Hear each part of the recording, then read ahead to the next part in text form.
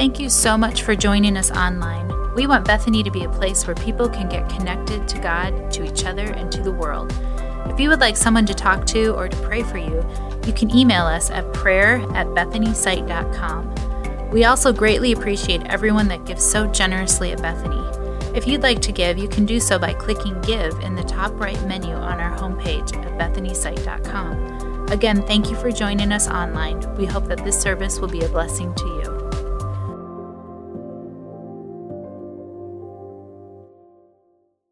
We've been going through this chapter, this book called John from the New Testament. As we do, we're exposed to John the Baptist. And John the Baptist has been saying from the beginning that he is preparing the way for someone that's greater than him. He says, I'm not even worthy to untie his sandals. And as John the Baptist is talking about this person that is coming, Jesus comes and he points to him and he says, that's who I've been talking about. That's the Son of Man. That's everything I've been preparing the way for. And the followers of John ask him this question. They say, okay, well, you're still here and your followers actually starting to follow him now. People are being pulled away from your group and starting to follow Jesus. And they ask him, like, shouldn't we be doing something about that? And he says this in John chapter 3, verse 30. He says, he must become greater and I must become less. This idea that John knows he's been preparing the way and people are doing exactly what he had hoped they would do, that they would pursue that relationship with Jesus. And the interesting thing here, and this changes the perception for me, and maybe for you it's a little bit too in the weeds, but this idea, I think there's two ways that we can look at this idea of him becoming greater and us becoming less. I think we can look at that actively or passively. And what I mean by that is this idea could be passive in the way that we can shrink, that we can become so meek and so mild. And the Bible challenges us to be meek, but that we can become so small that Jesus can be easily seen. Or the active approach in where we are pursuing this life in which God is visible to everyone around us. And I think that's what we see here in John the Baptist. You see, when John the Baptist saw Jesus and pointed to him and said, that's who I've been talking about, that's the Son of Man, that's who you're supposed to be pursuing, he didn't stop showing up the next day. He kept showing up every day. And Jesus would come and he would point people towards him. He was actively trying to live a life in which Jesus could become greater, and he could remind people of that over and over and over. And so as we move through the series, I don't know where you are in your spiritual journey.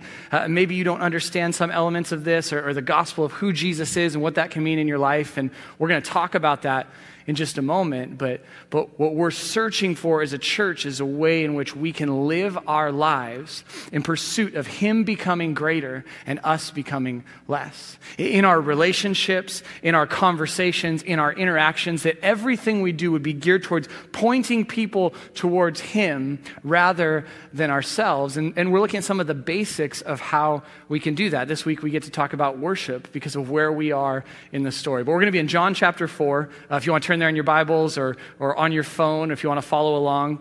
And last week, Pastor George went through verse 1 through 19. And so we're actually going to pick it up at verse 19. And so I want to give you a little bit of context, but I'll say this. As I'm giving you context for this beginning of John chapter 4, if you want to know more, you can go back, if you weren't here last week, and watch Pastor George's sermon. It's on our YouTube channel. And it's a great way for you to understand more of this interaction that Jesus is having with the woman at the well. But the basics of the story is this. Jesus is traveling from Judea to Galilee. And as he's going between those two locations, there's a place called Samaria. Now, there's a ton of tension between the Samaritan people and the Jewish people, which we'll talk about in just a moment. And Pastor George unpacked quite a bit last week as well. In fact, most of the time a Jewish person was traveling that route, they would go around Samaria so they didn't even have to interact with the Samaritan people. And Jesus finds himself at a well in Samaria talking to a Samaritan woman. Now, the mere fact that he, as a Jewish man, is having an interaction with this Samaritan woman is a huge deal. And as Pastor George unpacked last week, he starts talking to her about, water that she has access to through the well and the fact that he is the living water. And he's unpacking this eternal idea that she doesn't seem to be processing. It's a complex thing that he's discussing. And as they move through that, and he tries to help her understand that he's so much more than just a man, he says, why don't you go get your husband and we'll continue this conversation. And she says, well, I don't have a husband. And in this moment, Jesus exposes his deity in a way. He starts to help her see who he really is, because he says, you're right, you don't have a husband. You've had 5 husbands. And the man that you're living with now is not your husband. And in this moment, he peers deep into who she is and knows something that he shouldn't know. And she does something that we get to talk about today that is so human, in my opinion. The way that John is written, basically, she changes the subject. He asks her or tells her about her husband. She's maybe embarrassed, or it's something that's a sin in her life or something she shouldn't be doing. And so her natural response is to ask a question about worship, to ask a question about something completely unrelated. And this is something that we do so naturally. If you have kids, you've probably experienced this more than once. I have our youngest son, who's 10 now. Just I think it was a few months ago, we discovered that he had spilled like an entire bottle of tacky glue, that white craft glue, on our carpet, but it was hidden underneath something. So however long it had been there, it was no longer tacky. It was just like this glob of glue, this hardened thing. And as soon as he realized what had happened, we had him come in and start helping cleaning. He only did 3 things for the next hour while we cleaned. And my son is a perfectionist at this. He's great at this. He told us he loved us. He gave us hugs, and then he went and he cleaned his room. And I don't even think we asked him to clean his room. It was just such a natural response. Give me a nod if you've ever done that in your life. Maybe not that way. Maybe you change the subject. He's adorable. So of course we gave in. But there's just this natural part of us that when something is called out, when something makes us uncomfortable, it's easy for us to say, okay, well then let me change the subject. Let me move on. But what Jesus does in this interaction is really interesting. He doesn't stop her. He doesn't go back and kind of dig in deeper to that. She asks about worship, and he answers her, and he continues the conversation and helps her to understand, as a Samaritan, what he is truly talking about. And so the big idea that we're going to look at, and I want you to just kind of put this away in the back of your mind because we're going to talk more about this, is taken from verse 24. So you can write this down, or if you're using your Bible, you can just underline verse 24. But it's simply this: that true worshipers must worship in spirit and in truth. This is what Jesus challenges us to as this continues, and he starts to explain that a little bit more. And let me try to help you understand that before we read this section of Scripture. This idea of truth would be kind of the head side of things, the academic side of things, the understanding of the gospel or who Jesus is. Maybe it's the theology of the words that we sing together. It's oftentimes the external appearance of biblical knowledge. There's Pharisees and Sadducees and religious leaders all throughout the New Testament that this is what they focused on, that the truth was what was important to them. And the other side is internal. It's the spirit. It's what flows out of us. It's the idea of the head and the heart, and that both of those are required for worship. And so let's look at how Jesus kind of helps her see that. Actually, there's this quote from John Piper. He's a theologian and a pastor that I think sums this up as a church really, really well. He says this: truth without emotion produces dead orthodoxy and a church full of artificial admirers. That's the truth side. On the other hand, emotion without truth produces empty frenzy and cultivates shallow people who refuse the discipline of rigorous thought. But true worship, catch this, comes from people who are deeply emotional and who deeply love, or who love deep and sound doctrine. That's what we want to be as a church, that is the tightrope that we want to walk, that there is a spiritual and emotional side of how we engage in worship. It's not all one or all the other. So here's how we see this in John chapter 4. We'll pick it up in verse 19. And again, this is the woman responding to Jesus, who had just told her about her husbands. "Sir," the woman said, "I can see that you are a prophet." And then here's where she changes the subject. "Our ancestors worshipped on this mountain, but you Jews claim that the place where we must worship is in Jerusalem."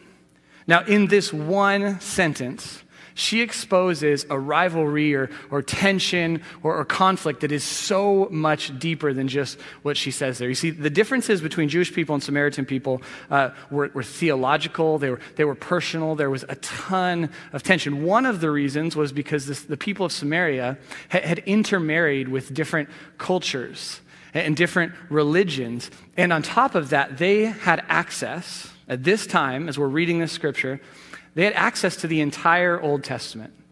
So there's two sections of the Bible, the Old Testament and the New Testament. And the Jewish people had access to the Old Testament, the history of the church, the Psalms, the prophecies, all of those things. But the Samaritan people only accepted the first 5 books of the Bible, or the Pentateuch. And it changed then their understanding and their picture of who God was. And because of that, it created this conflict. Let me read this section for you in Deuteronomy. It says, when the Lord your God, so this is Old Testament, has brought you into the land you are entering to possess, you are to proclaim on Mount Gerizim the blessings, and on Mount Ebal the curses. And so that's what she's talking about when she says, our people, the Samaritan people, say we're supposed to worship on this mountain. In fact, Samaria was right by Mount Gerizim, and so it's likely that, she's saying this mountain because she's pointing there. Where they have a temple, the Samaritan people believe that is where they are supposed to worship and engage with God, and the Jewish people believe that should be Jerusalem. And because of this continued conflict and lack of understanding of the scriptures, Jesus goes on and talks about this more, but the rivalry had gotten so bad, there was so much tension and anger that some historians say there's a story of around 6 or 7 BC when the Samaritan people, actually a group of people, broke in and spread bones throughout the temple of Jerusalem to make it unclean, as kind of an act of vengeance to defile the temple because they didn't believe the temple in Jerusalem was the correct temple. And so by asking this simple question, hey, we say we're supposed to worship here, Mount Gerizim, and you say we should be worshiping in Jerusalem, she's really calling out a much greater conflict within the group of people. And Jesus says this, woman, believe me, a time is coming when you will worship the Father, neither on this mountain nor in Jerusalem. You Samaritans worship what you do not know, but we worship what we do know, for salvation is from the Jews. Now, in this, Jesus exposes the depth of this conflict. The fact that their theology was probably broken. There was probably other gods that they were worshiping. They had this incomplete view, and he says, you don't even know what it is that you worship. In Matthew 15, it tells us that when we don't understand that worship is empty or vain. And that's what Jesus says that the Samaritan people are experiencing. He says, but the Jewish people, salvation comes from the Jews. Well, Jesus himself was there. He was coming to be salvation through the Jewish people. And so he does expose and answer her question, but probably not in the way that she'd like him to. And it goes on and says this in verse 23. Yet a time is coming, if you underline your Bible, I'd underline this, and has now come. And has now come when the true worshipers will worship the Father in spirit and in truth, for they are the kind of worshipers the Father seeks. God is spirit, and his worshipers must worship him in spirit and in truth. And as they're having this conversation, and she's starting to understand that Jesus is more than just a man, she says this, I know that a Messiah called Christ is coming. When he comes, he'll explain everything to us. And then Jesus declared, I, the one speaking to you, I am he.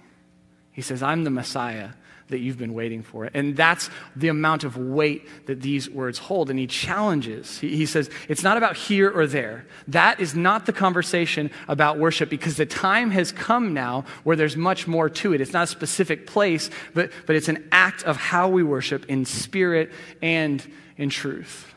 And sometimes we can look at the Greek words. The New Testament was originally written in Greek, and understand some of the deeper themes behind it. That word truth there is exactly what you would expect it to be. It's simply the idea of reality or facts that correspond to reality. It's something that's tangible. So when we're challenged to worship in spirit and in truth, that truth is foundational.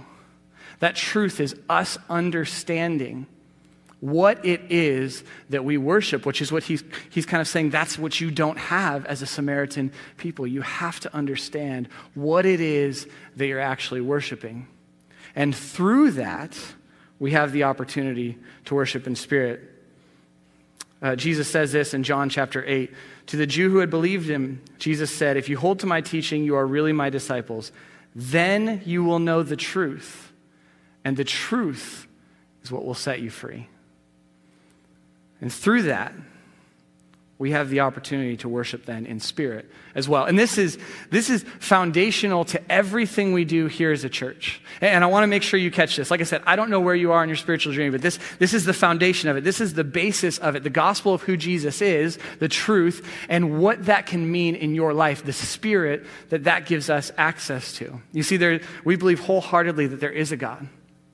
And that God created the heavens and the earth. He knit you together in your mother's womb. But the Bible also tells us in Romans that all of us have sinned and fall short of the glory of God. It's the nature of who we are. And the wages of that sin, what we deserve because of that, is death.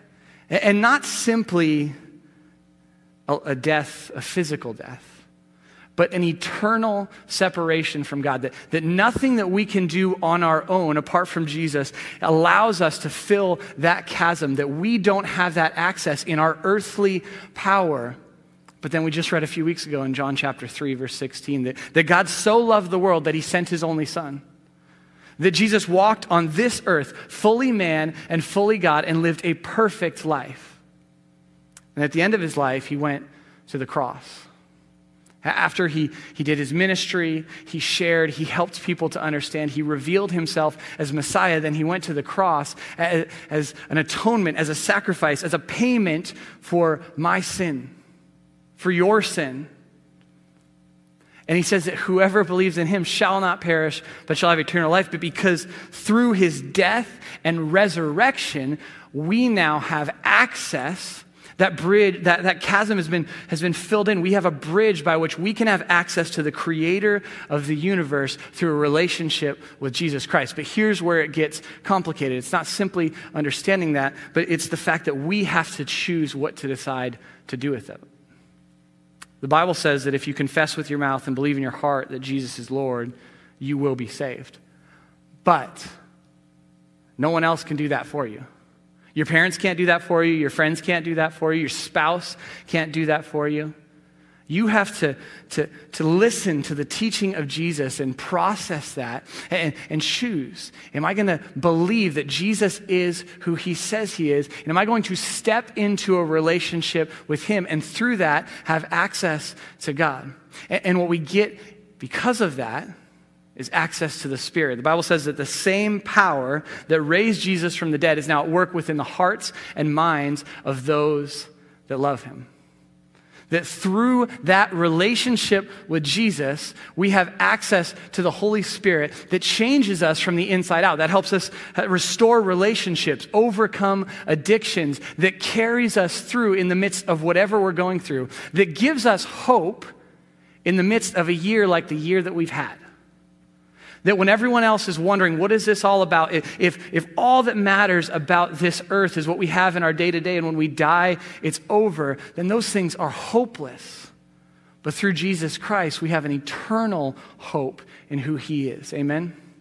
And here's the truth, that's why we exist as a church. That's why we sing these songs, to remind ourselves of that gospel of who Jesus is and what that can mean in our lives. And if you want to know more about that, if you want to talk to someone about that, if you want to make that decision, you can do that tonight. Maybe you've been hovering around this idea of who Jesus is, and you just need to step out and say, I confess with my mouth and believe in my heart that Jesus is Lord, and I want to step into that relationship with him, because through that, then you have access to worship both in spirit and in truth. That they walk hand in hand, that those two things allow us that access. John chapter 3, verse 6 says, flesh gives birth to flesh, but spirit gives birth to spirit. That is how we can truly worship God. And that's why, again, verse 24 is so important, that true worshipers must worship both in spirit and in truth. And then part of what you start to ask yourself then is, as we focus on this word worship, is what does that actually mean? And we could spend an entire series on that. We could talk about that for weeks to help you fully understand, because we say this all the time. Worship is not simply gathering together and singing songs once a week. Thank goodness it isn't, because we didn't get to do that for a long time. The question is, what are you doing with the other 167 hours of your week outside of this building? And is that worship? Let's read this in Romans. It says, "Therefore I urge you, brothers and sisters, in view of God's mercy, to offer your bodies as a living sacrifice, holy and pleasing to God." Catch what he says here. "This is your true and proper worship. Do not conform to the pattern of this world, but be transformed by the renewing of your mind." That how we live our lives outside of this room, how we interact with people, how we have relationships, how we love people, all of those things are our spiritual act of worship if it's done through Jesus in spirit and in truth. That you have access over and over and over again to worship God every moment of your day. And oftentimes it has nothing to do with singing a song and everything to do with reading his word, or loving someone, or helping someone, or all of the things that we talked about that are our effort to make him greater and ourselves less. That would be how we live out our worship. I have an illustration that might help you understand a little bit this idea of spirit and truth.